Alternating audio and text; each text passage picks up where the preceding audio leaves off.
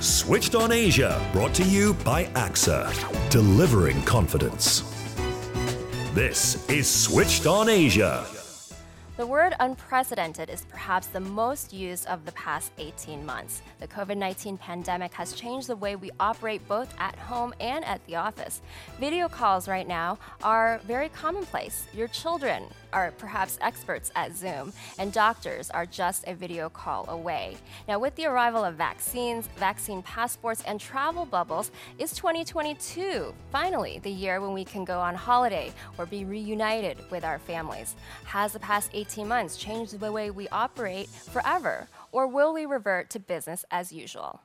In this episode of Switched on Asia, we're heading to the future.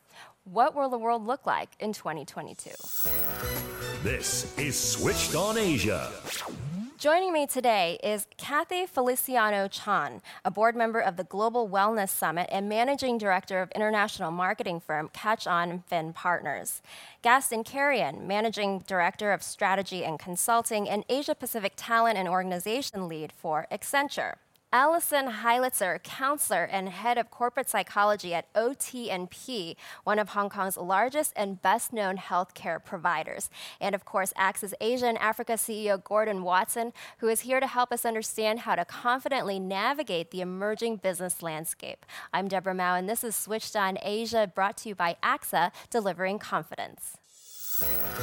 This is Switched on Asia. Gordon, it's great to have you back in the studio. I'm looking forward to picking your brain about what's in store for us in 2022. So none of us have a crystal ball, of course, but before we prognosticate into the future, perhaps we should take a look at the past 18 months. It's been a really tough time for a lot of people, a testing time to say the least. Did you have any epiphanies yourself or any insights? Well, first of all, I agree it was very difficult. I didn't have any epiphanies, but I really improved my patience. I'm quite an impatient person, and I learned to, stay calm, live in the present, which was difficult initially because you always want to do things. But I didn't find that it really got in the way of making progress. And the two things I found that were really came to the fore, one was communication. True, we communicate differently through, whether it's Zoom or Teams or whatever, but we continued to communicate and over-communicate, and as a result, when we did our kind of pulse surveys, we found out the team actually became closer together than it was in the past. And the other area was creativity. When you have a scarcity of certain things, you become more creative. And my favorite story was one of the guys I know, this guy Derek. He has a son, and he's quite naughty like me.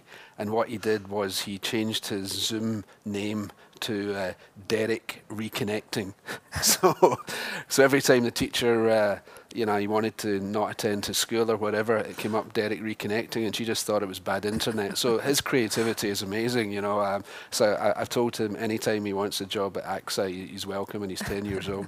But I do think that, that creativity, the communication, and staying together and being one team and staying positive for the future is clearly the most important, and having that confidence. Yeah. So it's interesting you said that people actually felt more connected at times during the pandemic. And you would have thought that remote working would have the opposite effect. Certainly for some people, it was an isolating period, and it really has brought the focus onto mental health and mental health issues. So do you think that companies in general are doing enough to raise awareness in this area? Well, first of all, I think COVID has been a catalyst in bringing awareness to it, so that's good. Are companies doing enough? Probably not. I mean, if you look at health, the biggest kind of burden is mental health. I mean, mental health is a bigger burden than depression, for example, is bigger than cancer. And you don't have any health without mental health. So I think the good thing is people now see health as holistic health, and they now understand that it was perhaps seen as a soft subject in the past, where if people had mental health issues, it was kind of, hey, snap out of it, you're lucky, etc., etc. And I think people really have experienced it. And And what we've done at AXA is we've created a kind of task force at Karima, myself, head up globally, and we really are educating people to take care of their own mental health, but also how to see it in others. And the tone always has to start from the top, because there is a stigma associated with mental health, because some people don't feel it's a real illness, and of course it is, and it can be treated. So it's very important to have that safe space that people with those issues feel comfortable they can talk about them, and also know that the leader of the company knows this is for real. And I think there are many forums, and I'm involved in quite a few of them with other CEOs and other companies who are really doing some great things. But COVID has been a catalyst in this, and I think we can do a lot more than we're doing at the moment. So the answer to your question is no, not enough, but we're starting, and the awareness, but how to, people still don't know how to deal with that. And it's not an easy thing. And do you have mental health as a separate topic? Because if you make it a separate topic, it could even stigmatize it more. So therefore, that would be something regularly you'd have in your meetings. How's the mental health of everyone today? So I was in a forum recently, and the gentleman who had it, asked all of us for the first, it was an hour and a half meeting. In the first half hour, he just said, "Hey, how you doing, Gordon? How you doing, Jane? How you doing?" And I thought, well, this is a bit of a waste of time because I'm a bit impatient.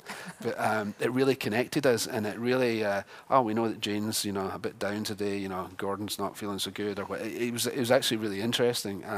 So we need to be able to do that in an effective way, and there's many ways we can do that. And there's so much kind of evidence-based research in what works and what doesn't, and particularly for vulnerable groups as well. From young kids, from mothers, etc., who have different circumstances sometimes. So I think that special knowledge, we need to understand that and take the appropriate action. I love when you said there's no health without mental health. It's such a fundamental piece of it. And that's not me saying that. That's the World Health Organization saying that, and they said that a long time ago. So that's good. Yeah. Wow. So let's talk about smart working, which is something that AXA has named its method of working as smart working. So is this like some principles or a protocol, or how would you describe it? Yeah, it's everyone is different. Everyone has different circumstances, and who really works from 9 to 5 at the moment, especially if you're in an international job, you have different hours.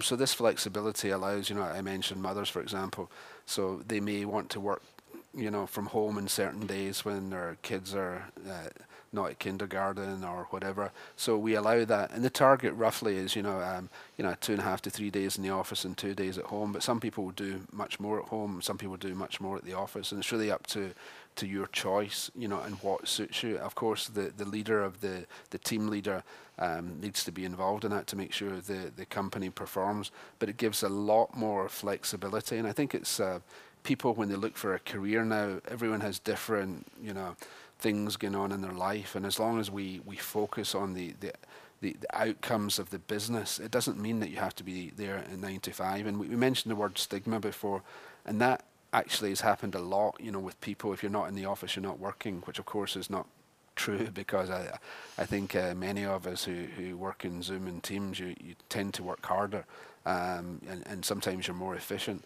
So I think that smart working, the principles of smart working, really allow us to do that. And the other thing, we have open plan offices to communicate, but at the same time, some people are introverts and extroverts, and we need to make sure we have the rooms and the space that people can really think, because sometimes you just have to be alone as well.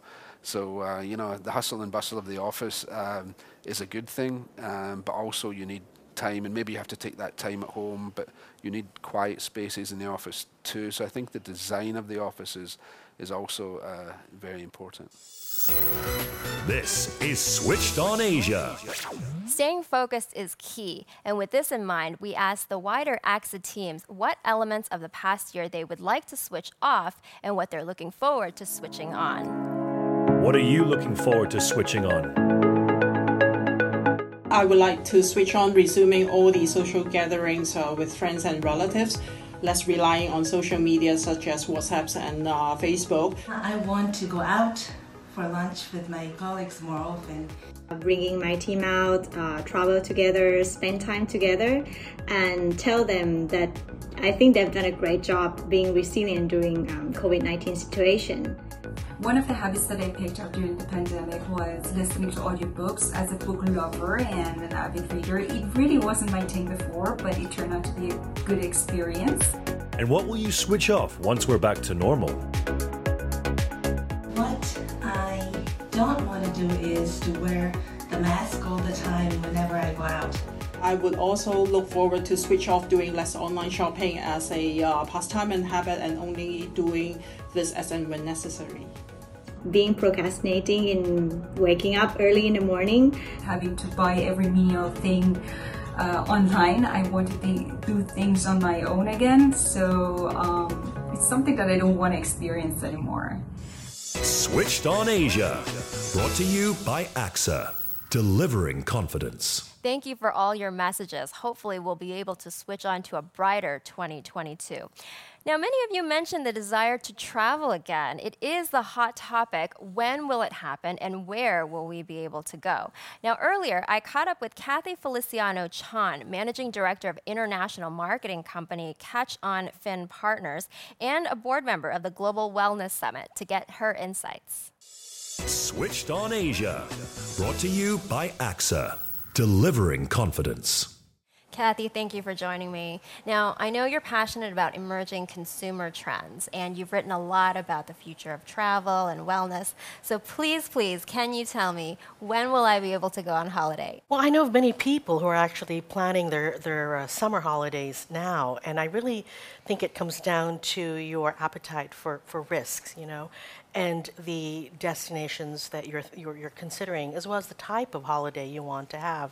There are some places which are relatively safe to go to, and if all you're planning to do is stay in one destination, whether it's renting a home by the seaside, it should be okay. As more and more people are getting vaccinated, I think that the risks are obviously being mitigated and it's lessening, but I think in general, we're probably looking to 2022 before it's safe to travel again. Okay, well, I'll hold off on my beach dreams for a little longer. So what do you think about business travel? Because I know you personally split your time between Hong Kong, mainland China, and the US. Will business travel resume to the levels that we saw before, or is it kind of a thing of the past?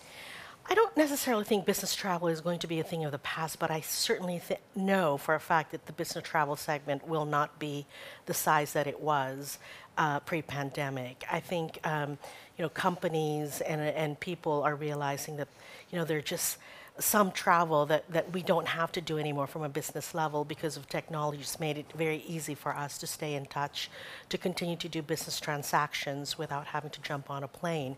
So I think business travel will definitely shrink. However, I think leisure travel is really prime for growth, for a lot of growth in the coming years.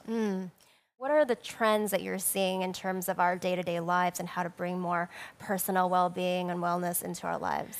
So I would say that probably one of the net winners from the pandemic has been this kind of awareness for wellness and well-being, and the shift from sick care to self-care. We're seeing a renewed interest in breath and breath work, especially it's tied to meditation. There's a big focus on immune health and immunity, building immune busters, I should say, whether it's tied to gut health and microbiomes. We're also just seeing, the things that are making us healthy don't have to necessarily cost a lot of money. There's a big focus right now on nature and the healing benefits of being in nature. Hence, everybody's hiking everywhere nowadays, right? But now we have nature apps that's actually tracking the time that you're in nature and exactly the benefit to your health. So these things, I think, are just the positives coming out of the pandemic. That's great. I have tried breathwork and I absolutely love it, but I'll give those nature apps a try as well.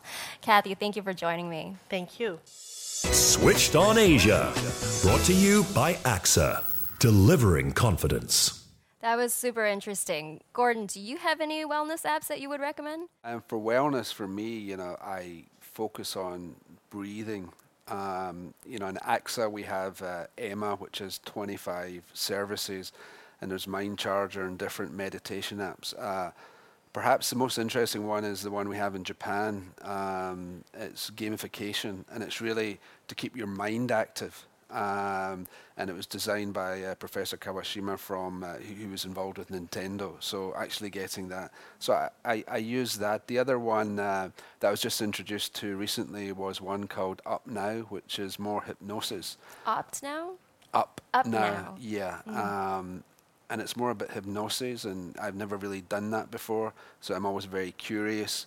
So I'm just at the embryonic stages of that, but it was very interesting, and my first couple of experiences with it were very good. I didn't hypnotize myself, but it really relaxed me, and a lot of it was about breathing. And I've used those breathing techniques, the military use them in the US, etc., and they always calm you down and clear your head when you're stressful. So that's what I use, Deborah. Yeah, I've been trying to get into hypnosis as well, so really? I'm super interested in that. Yeah, I'll show you later. Okay, now on to an app we've all gotten used to using. Joining us on Zoom today, we have Gaston Carrion from Accenture in Australia and Alison Heilitzer from OT&P Medical Group here in Hong Kong. How are you both doing? All things considered, doing well. Thank you so much for having me today. Yeah, doing very well here in Australia. Thank you so much for having us. So, Alison and Gaston, we've given you a very easy topic today. All we need you to do is to predict the future. Gaston, what is Accenture's view? Are video calls here to stay? And do you think we will continue to work from home in the future? Look, I think, thank you, Deborah, and that's the million-dollar question indeed. So I guess in our case, we went and asked that question to the workers. So we recently launched a workforce study on 2021. And what we found is that people best prefer hybrid models. That means that they work part in their offices, part at home or on site, depending on the type of workforce. And to be more specific, we found around 83% of the people prefer these models. And that's very consistent across Asia Pacific. We look at around 93% in China, 87% in Japan, and 89% in Singapore. So I guess the question would be, why hybrid models? And the workers have said that they prefer the best of both worlds. So they like autonomy, they like flexibility, but at the same time, they want human connection when needed. Now, the question for companies is, how do we enable this new kind of hybrid model to be more productive everywhere? And we found 6 elements that I'm going to share that today. So this is probably brand new and fresh from the market. Number 1 is autonomy. Number 2, positive mental health. Number 3 is high degree of digital skills. Number 4 is health policies. Number 5, supportive leadership. And number 6, that we're going to talk that a little bit later, is around organizational digital maturity. Now, I think companies need to continue investing and optimizing the remote workforce, but at the same time, we need to think about how do we reimagine the end-to-end experience of those workers. And very importantly, we need to reimagine the HR policies. We need a new modern HR coming up. The question now for companies is, what is it in for me? As part of the research, we found that 63% of the high revenue companies have already adopted this kind of models. So what I will encourage everyone to think about is a different question, which is what makes someone more productive and healthier, regardless of where they're doing work. So I understand that technology is empowering people and is facilitating all this communication. But sometimes, when your phone is constantly buzzing, going off all the time, it really feels like you're on call 24/7. And so I want to ask Alison, do you think people are experiencing a new type of digital stress? And how is this stress impacting our mental health? So people are absolutely experiencing digital stress, and I would say truly of a grand order. So there are some shifts that we're seeing with this digital stress, particular to the pandemic. So many of my clients, Deborah, have really expressed feelings that their companies in some ways have almost colonized their homes. And they feel as if there's no separation between home and work, unless, of course, we make a very conscious and consistent effort to have clear and healthy boundaries. Now, before the pandemic, right, we used to lean on the commute to work for this, to create these boundaries almost for us. And we used to kind of lean on our kids being out of the home for part of the day. But now it really does take that consistent effort to make sure that there is some ounce of separation. So you're right, there are devices going off left and right these days, and the days just seem to melt into each other. So I think that the question about how this digital stress is impacting people's mental health is a very important one. Now, we know, for example, that there's a very strong link between sleeping well and solid mental health. And because of the extra burdens of the digital stress, people are simply not sleeping as well. And a lot of people are also not taking the time to be able to eat well. So if we look at the devices, right, all this excess blue light that's being combined with just the pressures that are mounting throughout the day from our companies, the stress we are facing financially with our kids being homeschooled, with healthcare, with different concerns about illnesses and our family members in the world, that we're sleeping less. And also when we're sleeping, we tend to be sleeping in a way that the quality is being disturbed. So many of us are waking in the middle of the night, finding our minds incredibly active, again, creating no separation between work and home life. Our minds are spiraling, thinking about what ifs, catastrophizing. And most of us, Deborah, do not do our best kind of rational thinking at 2 a.m. So another challenge to people's mental health, and this specifically relates to the digital stress, is that there is an incredibly strong sense of overwhelm right now for most employees. So for some, this overwhelm is translated psychologically as anxiety. And for some people, that it even goes a step further to show up as panic attacks. For some people, the overwhelm is more a sense of depression, right? They just feel like they've got to kind of depress themselves in a way that they want to move away from that overwhelm. And then, of course, a lot of us are experiencing burnout. And burnout, although it's not a medical diagnosis, was officially recognized by the World Health Organization in 2019 as an occupational phenomenon. And there's no doubt that we have a lot of data from 2020 to support that burnout is on the rise. And so therefore, when we look at 2022, we're going to have to take this digital stress much more seriously because it's absolutely impacting people's mental health and their ability to really feel well and perform well in the workspace. Yeah, and tracking back to the earlier topic of this brave new world that we're all in, the pandemic has, of course, accelerated this rise in digitalization and being connected via the internet. Now, Satya Nadella, who is Microsoft's chief executive, has said we've seen 2 years' worth of digital transformation in 2 months. He made that comment earlier in the pandemic. Gaston, what new innovations do you think companies will take advantage of in 2022, and how will they transform the way that we work? I guess I will answer that in 2 parts. Part number one is what has happened. And I was able to speak to many CIOs in the region, and everyone has said that they have a digital transformation plan for about 18 months. And then over the weekend, they needed to activate and execute it. Now, I guess the question is how we have done those and what it is, probably coming out from that transition. And I think I would say that not every company has really taken the opportunity to be digital mature. And let me explain that a little bit more. So in our recent global study on digitalization, we saw that only 14% of the companies, they have rated themselves as digital mature. What that means is that their people are able to deliver innovation they are able to deliver experience, and they are able to deliver new customer value around the enterprise that they work for. But how do we embrace a culture that is going to be innovative, is going to create value, and is going to create a good space for people to thrive?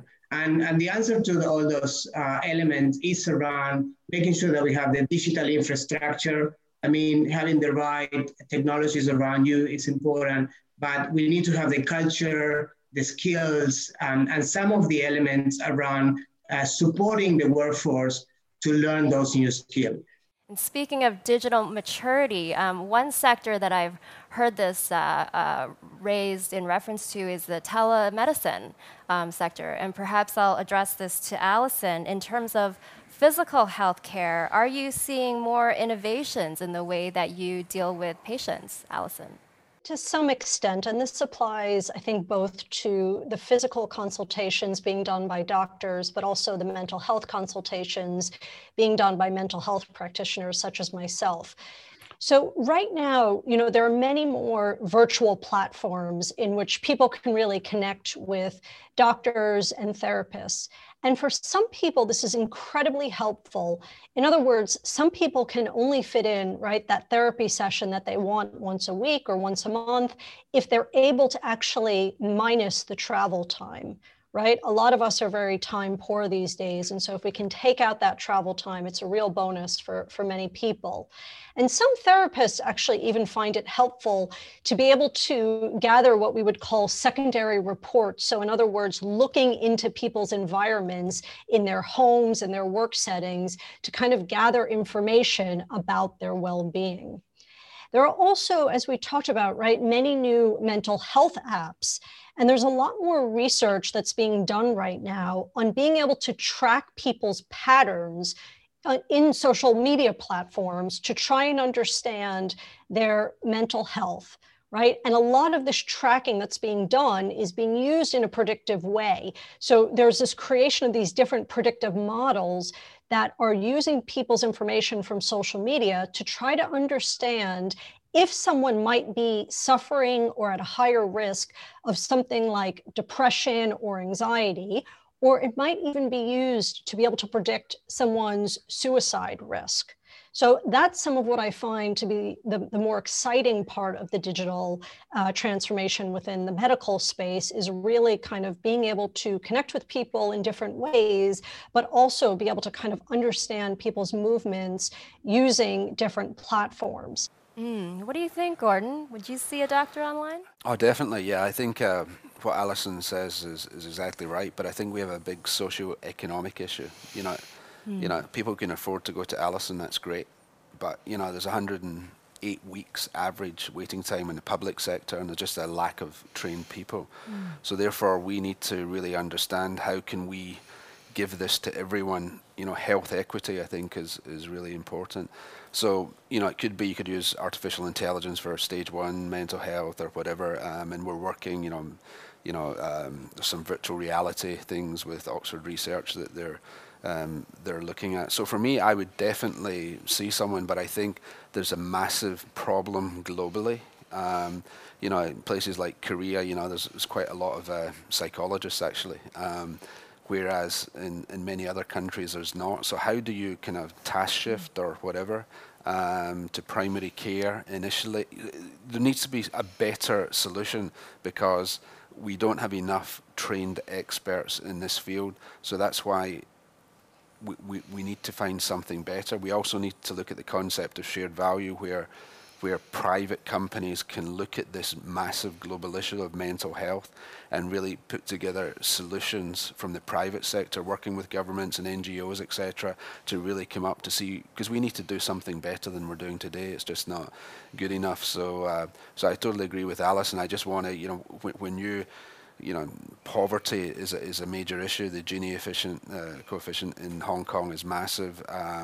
We really need to address that, and there's got to be lots of different ways to address it. Yeah, these are all really big and really important topics. So I'm sure we could go on for hours and hours on these issues. But so to kind of put a nice bow on it for Gaston and Gordon. What is going to make a company successful in 2022, would you say? Should we start with Gaston? Sure. And look, I'm going to reflect on some of the comments from Alison and Gordon.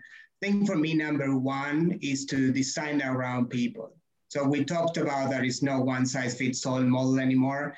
So we need to design, we need to be able to react what people need and being able to, craft HR policies, workplaces design, and so forth. So I think we really need to look at the psychological and physical safety as an element of trust for the workforce. Yeah, make a number two, if that's okay. I will reflect on Gordon's comment, and I guess lead with humanity. So all the way from the CEO, the C-suite, I think we are seeing a significant shift on taking care of employees as human beings. And I think that's going to be a significant advantage for companies, but also, more importantly, for the communities on where those companies operate. Gordon? Well, I think Gaston's a genius, and he just summed it up brilliantly. But I think, I think lead with humanity is great. We have so many tools today in how we can manage a business, but we do need to lead with humanity. We need to be very clear on the expectations and what success looks like, but be very flexible with our people and how we reach those goals. So I think it's a conversation. There's always going to be change, and with this new agile working, I think there are many opportunities to improve the quality of life for our employees and also for our customers. Mm-hmm. Thank you all for joining, and really appreciate your insights, and let's all keep our fingers crossed for 2022. Switched on Asia, brought to you by AXA, delivering confidence. Thank you for listening to Switched on Asia, brought to you by AXA, delivering confidence. Now, make sure to hit the subscribe or follow button to make sure you never miss an episode. And if you haven't heard our previous episode with Liverpool Football Club, then head back to the channel to find out why teamwork is important. If you're listening on Apple Podcasts, then please leave us a review and a 5-star rating. It really helps people find us. And we'd love to hear from you as well, so please do send us your voice and video messages to Hong Kong +852 9121 4084. I'm Deborah Mao, and again, this is Switched on Asia, brought to you by AXA, delivering confidence. Thank you for listening to Switched on Asia, brought to you by AXA, delivering confidence.